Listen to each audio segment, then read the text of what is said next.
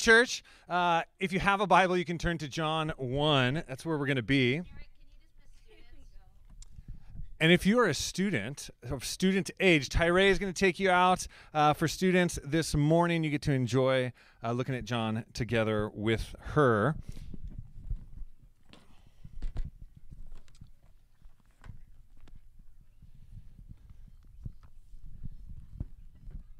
We are beginning our study in the book of John this week. So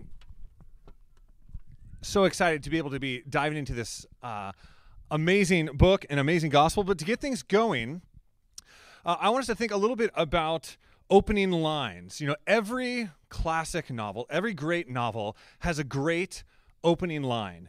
You know, if a book has a good first line, it can hook you from the beginning, and you don't want to let go of it. You just keep reading. So we're gonna have a little game, if you will. I'm gonna read a first line, and if you know it, please wait till I finish before you yell out. But then yell out what book you think it's from, and the crowd will decide if you're correct. We'll start with a fan favorite. We'll see.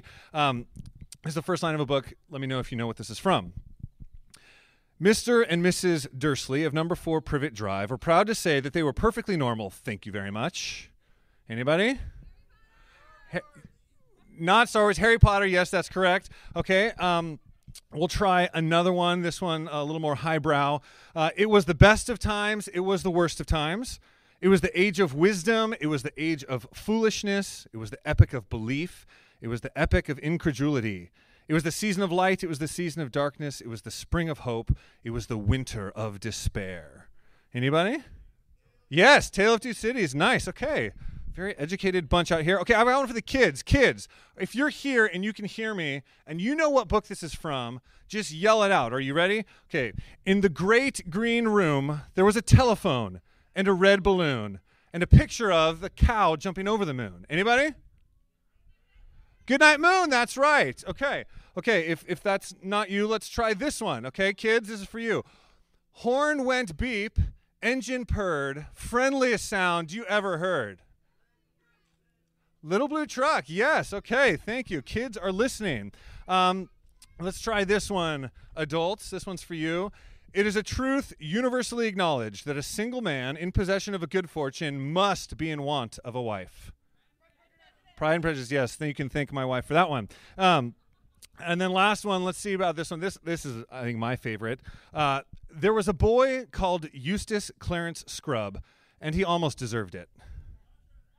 That's right. Voyage of the Dawn Treader, C.S. Lewis. These are such great opening lines.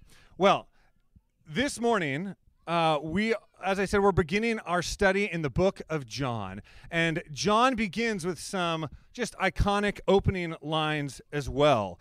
In community group this week, we were talking just about how poetic and rhythmic the first lines of the book of John are, as well as packed with important theology.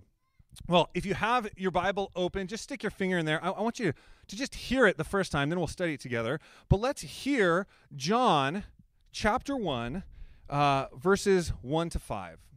John opens his great work like this. He says, "In the beginning was the Word, and the Word was with God, and the Word was God. He was in the beginning with God. All things were made through him, and without him was not anything made that was made. In him was life, and the life was the light of men. The light shines in the darkness, and the darkness has not overcome it." Wow. So begins John's gospel. Can we say amen? That's right. Well, if you were to go to the outlets this afternoon, park your car, walk around, and just ask a random passerby, just to pull them aside, grab them by the collar, who is Jesus? Besides frightening them and getting them to run away, they would undoubtedly you would get a lot of interesting answers. Okay, some would take you seriously and try to have a philosophical conversation with you. Others would make a joke out of it. Maybe they would quote lines from Will Ferrell in Talladega Nights when he prays to the baby Jesus, because the baby version is his favorite. Maybe you'd get someone with cultural awareness of Jesus, you know, what they've learned from the History Channel, or, you know, Mel Gibson's The Passion, or The Da Vinci Code, or maybe even The Chosen, if they're fans of that show. But living in a culture that was once predominantly Christian, but has seen the decreasing influence of Christianity as of late, it means that many people have at least heard the name Jesus, but there will be a varying degree of accuracy as to what they know and a varying degree of honesty as to whether they care. Well, in the first century, just a few decades after Jesus' death and resurrection, the church recognized four accounts of the life and ministry of Jesus as authoritative. Okay, these were recognized because of their connections to eyewitnesses and their accepted truthfulness and reliability. And these four became passed around as the authoritative accounts of who Jesus was and what he did. Now, these four, written by Matthew, Mark, Luke, and John, are what we have in our Bibles today. As a church, we will be digging in and studying the last of the four, John, for the next year, give or take, and we will see John over and over again answer that question, who is Jesus? Indeed, the gospel, according to John, kind of relentlessly bombards us with the answer to that question throughout. But at the end of his gospel, in chapter 20, he actually tells us there is a purpose to him writing, a purpose to answering this question. It's in John chapter 20, verses 30 and 31, where he writes this. He says, "Now Jesus did many other signs in the presence of the disciples, which are not written in this book, but these are written, so that you may believe that Jesus is the Christ, the Son of God, and that by believing you may have life in his name." That's John's purpose. His purpose for writing this gospel. He wrote these things down so that you may believe that Jesus is the Christ, the Son of God, and that by believing you may have life in his name. Okay, let me try to simplify that down even further. John was written that we may believe in Jesus and live. Let me say that again. John was written that we may believe in Jesus and live. I know this is awkward, but I'm going to ask you, can you say that with me? Can we say that together? We'll do it a couple times. Ready? John was written that we may believe in Jesus and live. Let's do it one more time. John was written that we may believe in Jesus and live. Now, we are going to see in the coming weeks what he means by believe, who this Jesus is, what kind of life that we can expect. But if we get that drilled into our heads, it will be such a helpful reminder throughout this book as we study it together. John was written that we may believe in Jesus and live. So I'm actually going to use that little phrase to outline our time this morning as we slowly dip our toes into the water and just barely get our feet wet in this tremendous book. All right, John was written. We'll start there. Who was John, from which this gospel account gets its name? This is John, the disciple of Jesus, not to be confused with the baptizing wild man in the desert. This John was the brother of James. He was the son of Zebedee, a fisherman learning his father's trade when Jesus finds him. And in the gospel itself, he will refer to himself as the disciple whom Jesus loved. You can take that either as a really prideful statement or as a statement of the impact that Christ's love had on his life. It's just affected his identity. But when John is writing his gospel account, he's most likely writing from the town of Ephesus, which is up in modern-day Turkey today. And this is where Paul planted a church, and many important early church leaders and church fathers spent their time in Ephesus. Now, most scholars think he's writing between 70 A.D., which was the fall of Jerusalem, and 100 A.D. The ones that I like say around 80 A.D., so I'm going to go with that for another reason than I like them. But John, if we take those dates, he was a young man when he traveled with Jesus. But as he's writing now, he's an older man, maybe 50 years later or so. Now, John was written. What was written? Well, what we're going to find in the coming weeks, 21 chapters, 878 verses. I've been told it takes about an hour and a half to read it in one sitting if you were to try. Now, the book itself has a pretty simple outline. It begins with a prologue or an introduction, which is chapter 1, verses 1 to 18, which we're looking at this week and next week. That's the prologue. And it actually ends with an epilogue or a conclusion in chapter 21. And then in between that, there's kind of two main sections. Some have called them the Book of Signs and the Book of Glory. But these two sections are roughly chapters 1 to 11, and it's the ministry of Jesus in Judea and Samaria and Galilee. And then book 2, the book of glory, chapters 12 to 20 roughly, it's the last week of Jesus' life leading up to his death and then his resurrection. So there's the two main sections of the book. 3 years almost in the first 11 chapters, and then 1 week or so in the last 10 chapters. Now, if you read Matthew, Mark, and Luke, the other gospel accounts, you would realize just how different John is to the other three. It's really different. I mean, if you read John, all of his greatest hits are missing. Okay? There's no Christmas in John. No nativity scene with cute little animals and shepherds. It's not there. There's no childhood of Jesus. There's no temptation of Jesus in the desert. When he teaches, there's no parables in John, which is shocking. He loves to use parables, not in John. There's no Lord's Prayer. There's no transfiguration. There's no places where he performs an exorcism in the book of John. Again, surprising. There's no Lord's Supper. No agony in the Garden of Gethsemane, not in John. Even the miracles of Jesus, which are all over the place in the other Gospels, John limits himself to just 7. He just gives us 7 miracles, and in John he calls them signs. He says these are signs pointing to something. He's carefully crafting what it is that he's going to tell us about Jesus. Why? Well, Jesus did many other signs in the presence of his disciples, which are not written in this book, but these are written so that you may believe that Jesus is the Christ, the Son of God, and that by believing you may have life in his name. Karis and I recently watched The Last Dance on Netflix. I don't know if you saw that documentary series. Very enjoyable. It's about Michael Jordan and his final season with the Chicago Bulls. 10-part sports documentary. If you're into sports documentaries, let me recommend it. It's awesome. You got the whole deal. All the old classic footage of his classic shots, and then the talking heads. So you've got Phil, you've got Dennis, you've got Scotty, and you've got Michael, and they're talking about what happened. Now, the great thing about a sports documentary is you see what happened. You see it's there. There's the real story.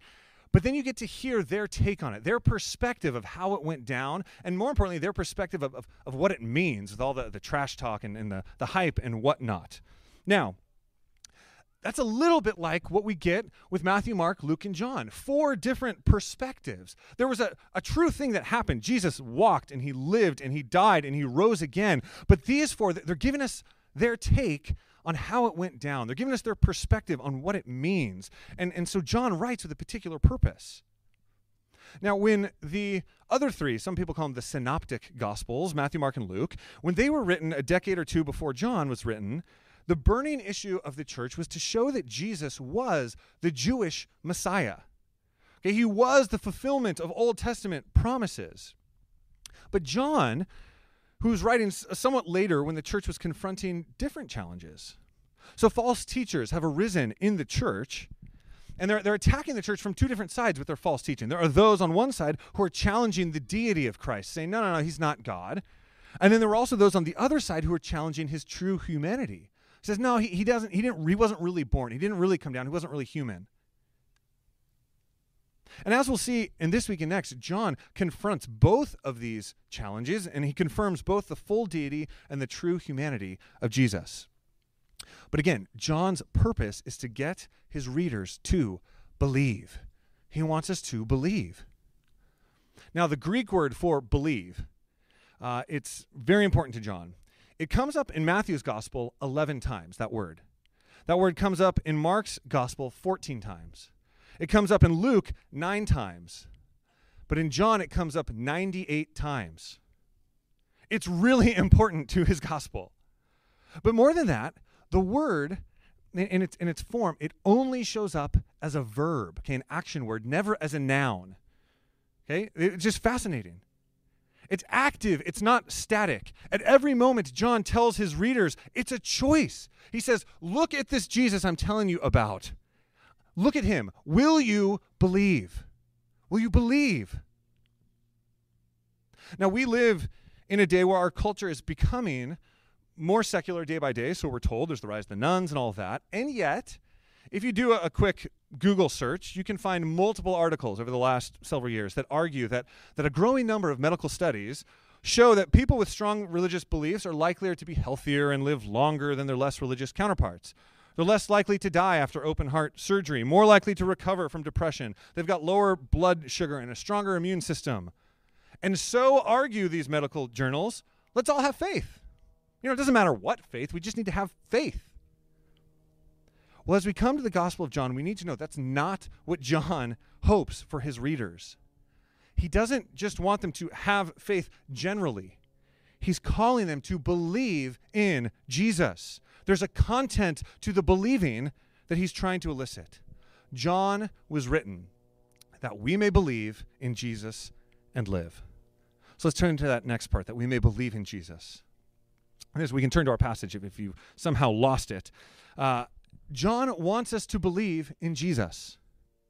So where does he begin his account? What does he want us to believe about Jesus? We're going to drill down into these 5 verses and see what we can mine from them. But look at verse 1. In the beginning. In the beginning. Now, those words, I think, are incredibly familiar, especially to his first listeners. At dinner this week, I asked my kids, I said, okay, guys, finish the sentence. In the beginning. And how did they respond? God created the heavens and the earth. That's right. In the beginning, God creates the heavens and the earth. That would have been on the minds of John's readers. It's the creation. God created. Now, again, this is interesting. Mark begins his gospel with a prophet in the wilderness, John the Baptist, preparing the way for the kingdom. Matthew begins with a genealogy going all the way back to Abraham, the father of the Jewish people. Luke gives us the longest birth narrative, but his genealogy goes all the way back to Adam, the first human. But John starts in eternity past. John says, he who was there in the beginning. John paints Jesus not just as the one born in a manger, but before that, as the one through whom the world was made. So verse 3, all things were made through him, and without him was not anything made that was made. Now again, on the surface level, the reader is being prepared for what will follow. Because later on in the gospel, Jesus performs one of his miracles, a sign. And you might ask, how? How can he do this? How can he perform these miraculous signs? Well, if he made the world, well, then water into wine, that ain't no thing, right? It's no big deal. He's the creator. Or you might ask, there's these long blocks of teaching. Why should people listen to his teaching? Well, if he made everything, well, who better knows the inner workings, the intended purpose, and the goal of everything on earth? I mean, if it's true that he made it, well, then he's the greatest expert and authority on everything. He's the creator. Now ponder that for just a moment. Many pundits today have decried fake news, alternative facts, other narratives, echo chambers of information that tell us only what we want to hear, deep fakes. We don't listen to anyone else because we don't trust anyone else. And we've pulled down every authority and expert from their pedestal, and we've been set free to create our own truth. But John says, no, there was a beginning. There was a maker. He knows what is, and he knows what it is for, and he knows where it is headed. We should listen to him. Now, if we keep drilling, John takes us there. So again, verse 1, he says specifically, in the beginning was the Word. In the beginning was the Word. Now, maybe you've heard some smarty pants, some pastor type like me say that word in Greek is the logos. Kids, if you can hear me, can you repeat that after me? Can you say logos? Yes, good job, kids. One more time, logos. Okay, now turn to your parents and say, I speak Greek. Yep, you did. You just did. Okay, it's the logos. Now, this word was loaded with significance for both the Jewish and the Gentile audiences. Okay, the Greeks, they had talked about this idea of the logos for like 600 years before John. The logos was this philosophical term which referred to reason, to rationality, and the laws of nature. It was often thought to be the unifying principle of the universe. So the Stoic philosophers, they would look up at the skies and they would ponder just how is this universe so intricately and specifically, it just works. How is it that the stars are so perfectly aligned and they don't move such that people can navigate? They can go on their boat and look at the stars and find their way just based on the stars. How is it that the sun rises and sets every morning perfectly such that we can design a sundial that keeps track of time based on the sun? What controls, summer and winter and springtime and harvest? Their answer was that all things are controlled by the logos, the reason of God. Now, on the other side, you had John's Jewish audience, okay, the non-Greeks, and they might have been aware of this Greek idea of the Logos, but they also knew that the Logos was the word in the Greek translation of their scripture for the word of the Lord. In fact, in Jewish understanding, God's word was so authoritative, it stood in for God himself, and it's often talked about almost as a person. And it would get talked about, the word of the Lord came to Jonah. The word of the Lord came to Jeremiah, and such happened. Well, John comes along and says, in the beginning was the Word, and the Word was God. And it's possible that both Jewish and Greek listeners are kind of nodding their heads. Yeah, okay. Now, next week, Kevin will teach, and we'll see the verse that would have made both of their heads explode when John says that the Word became flesh, but that's for next week. But I want us to pause and just pause with this picture of the Christ as the Word for 1 minute, because it's a huge part of John's gospel. Now, John won't use that word, that title again for Jesus outside of chapter 1. This is the only real place that he calls Jesus this. But John will show us what it means for him to be the Word. John presents a Jesus that speaks a lot of words. One commentator calculated that almost 80% of his gospel is made up of Jesus talking.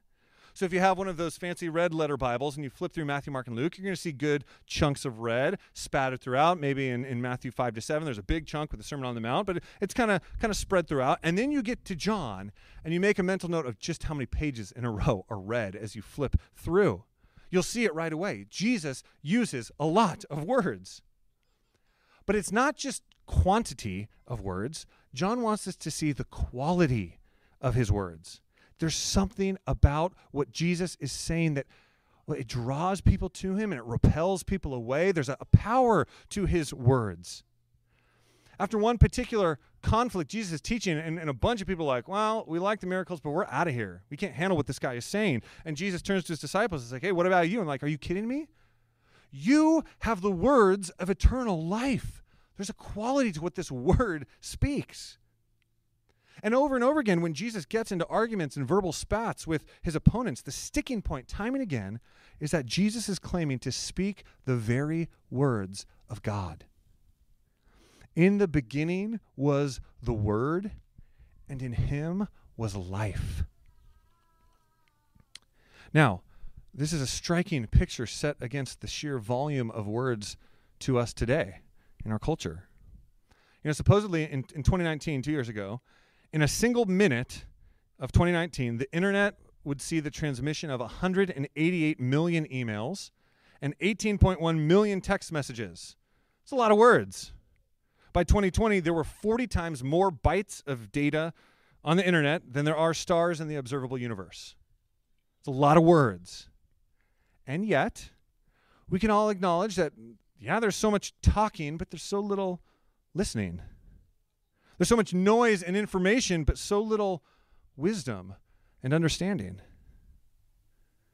We might think of T.S. Eliot writing almost 100 years ago. Where's the life we've lost in living? Where's the wisdom we've lost in knowledge? Where is the knowledge we have lost in information? What about you? Do you hunger for words that mean something? Do you hunger for words that have life? I think we do. We've had such a steady diet of blabber and bluster, but we long for a word that can silence us because we just know it's the truth. We have endless commentary, but we're craving the Word who has the words of eternal life. Well, John doesn't just stop with the word in the beginning. He goes on. He continues to pull back the veil and let us into one of the most profound truths of the universe. He says the Word was with God, and the Word was God. He was in the beginning with God. Now, that may sound like a Seussian tongue twister, but John is letting us into the very heart of the Trinity. If you're here this morning or you're watching the live stream and you're new to the Christian faith, the Trinity, it's a concept that is impossible to fully understand, even as we can describe what we can know about it.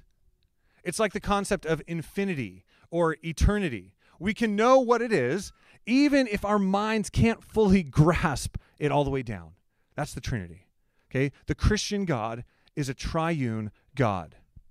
We are monotheists. There's only one God, and yet we are Trinitarian, in that there are three persons within that one God.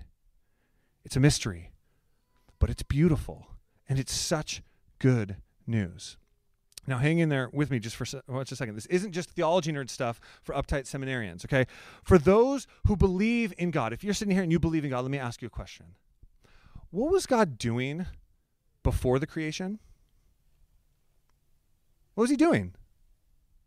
I mean, if God is eternal, he always has been, but the universe has a beginning. What was God doing in eternity past before he made everything?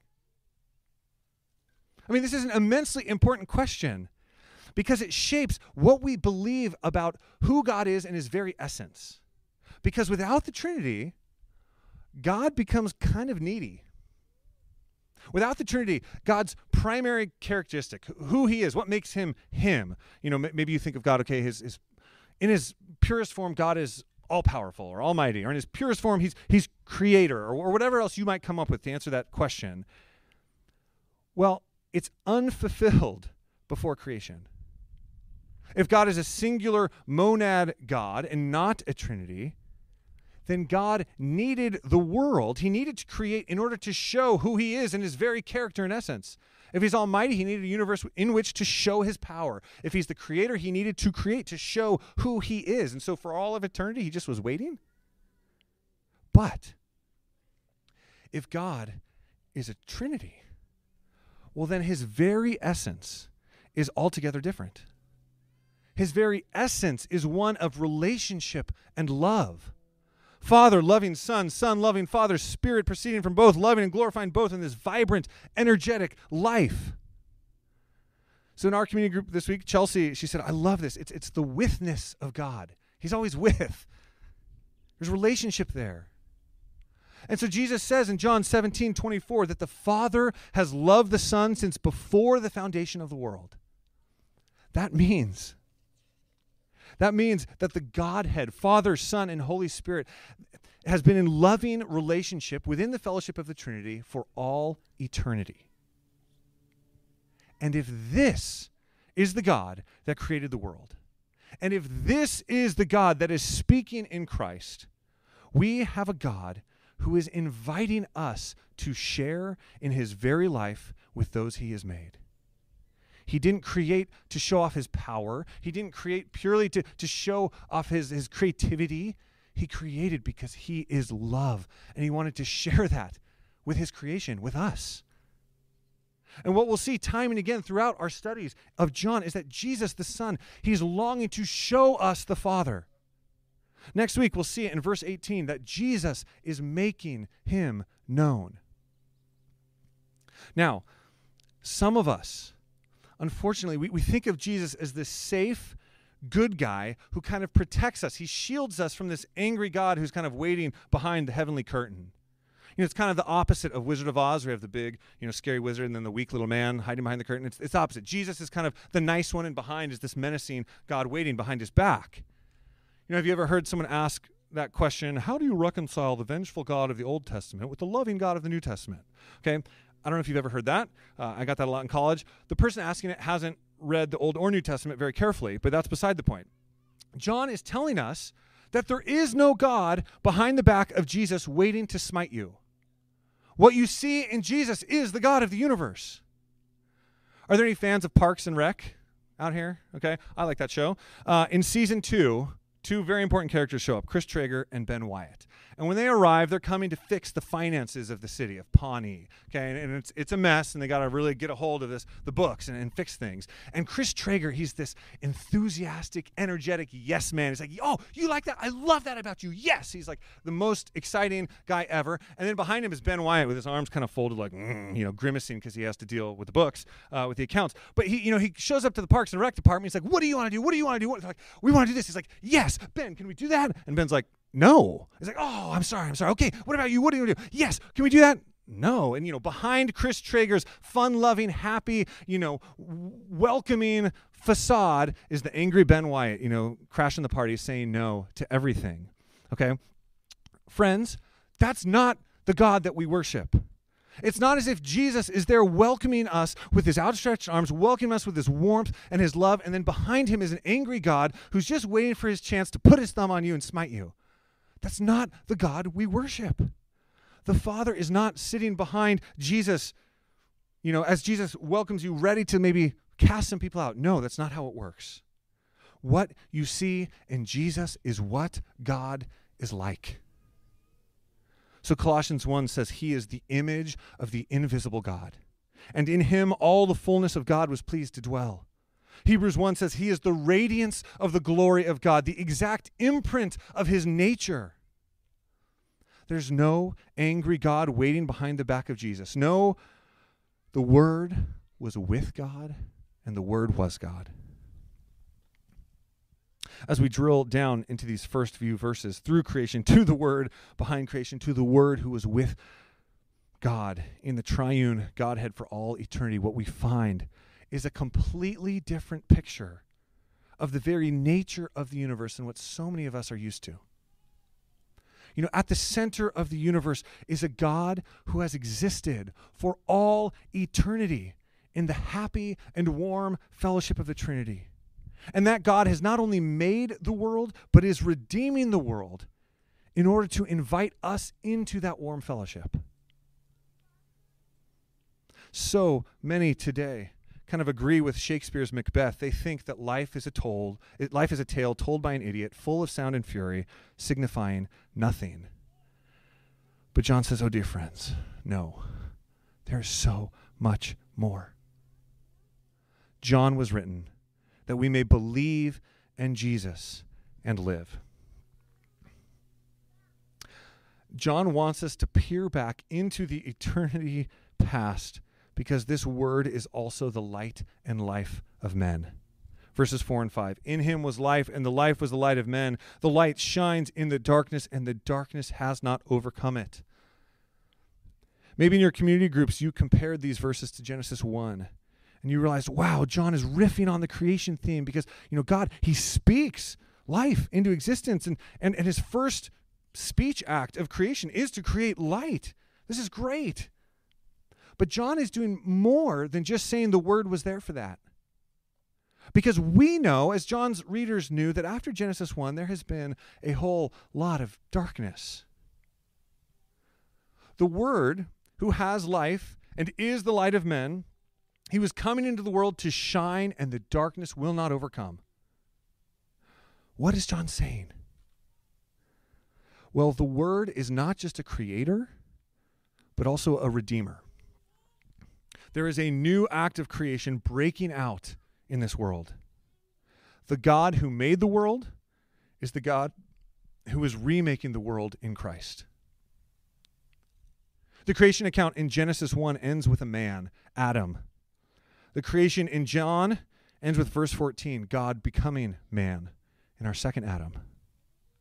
The one who breathed life has come to give life. John was written that we may believe in Jesus and live. And throughout this gospel, we are going to encounter this duality, this stark choice between light and darkness, life and death. And the center of the choice is believing in Jesus. Will we believe? Over and over again, John gets us to believe. He writes to get us to believe and live. Now, again, maybe this morning you're sitting there, yes, good. All these people need to ask themselves that question. I accepted Jesus when I was 7, so I'm in. I don't need to worry about these questions anymore. Friend, if that's you, please know John is calling you to believe. It's a verb. It's an action word. It's not a one and done deal any more than breathing is. John says, by believing, you may have life in his name. Life is an active, ongoing thing, and so must be our believing.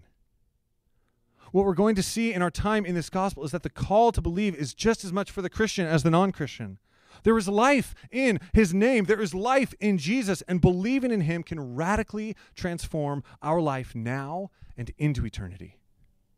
Not as fire insurance, though there is fire from which to be saved, but as our very breath. In him is life. Are you truly living? The light shines in the darkness. Do you feel the warmth of his light? Or is the cold of the darkness getting to you? The choice is stark and sobering. John was written that we may believe in Jesus and live.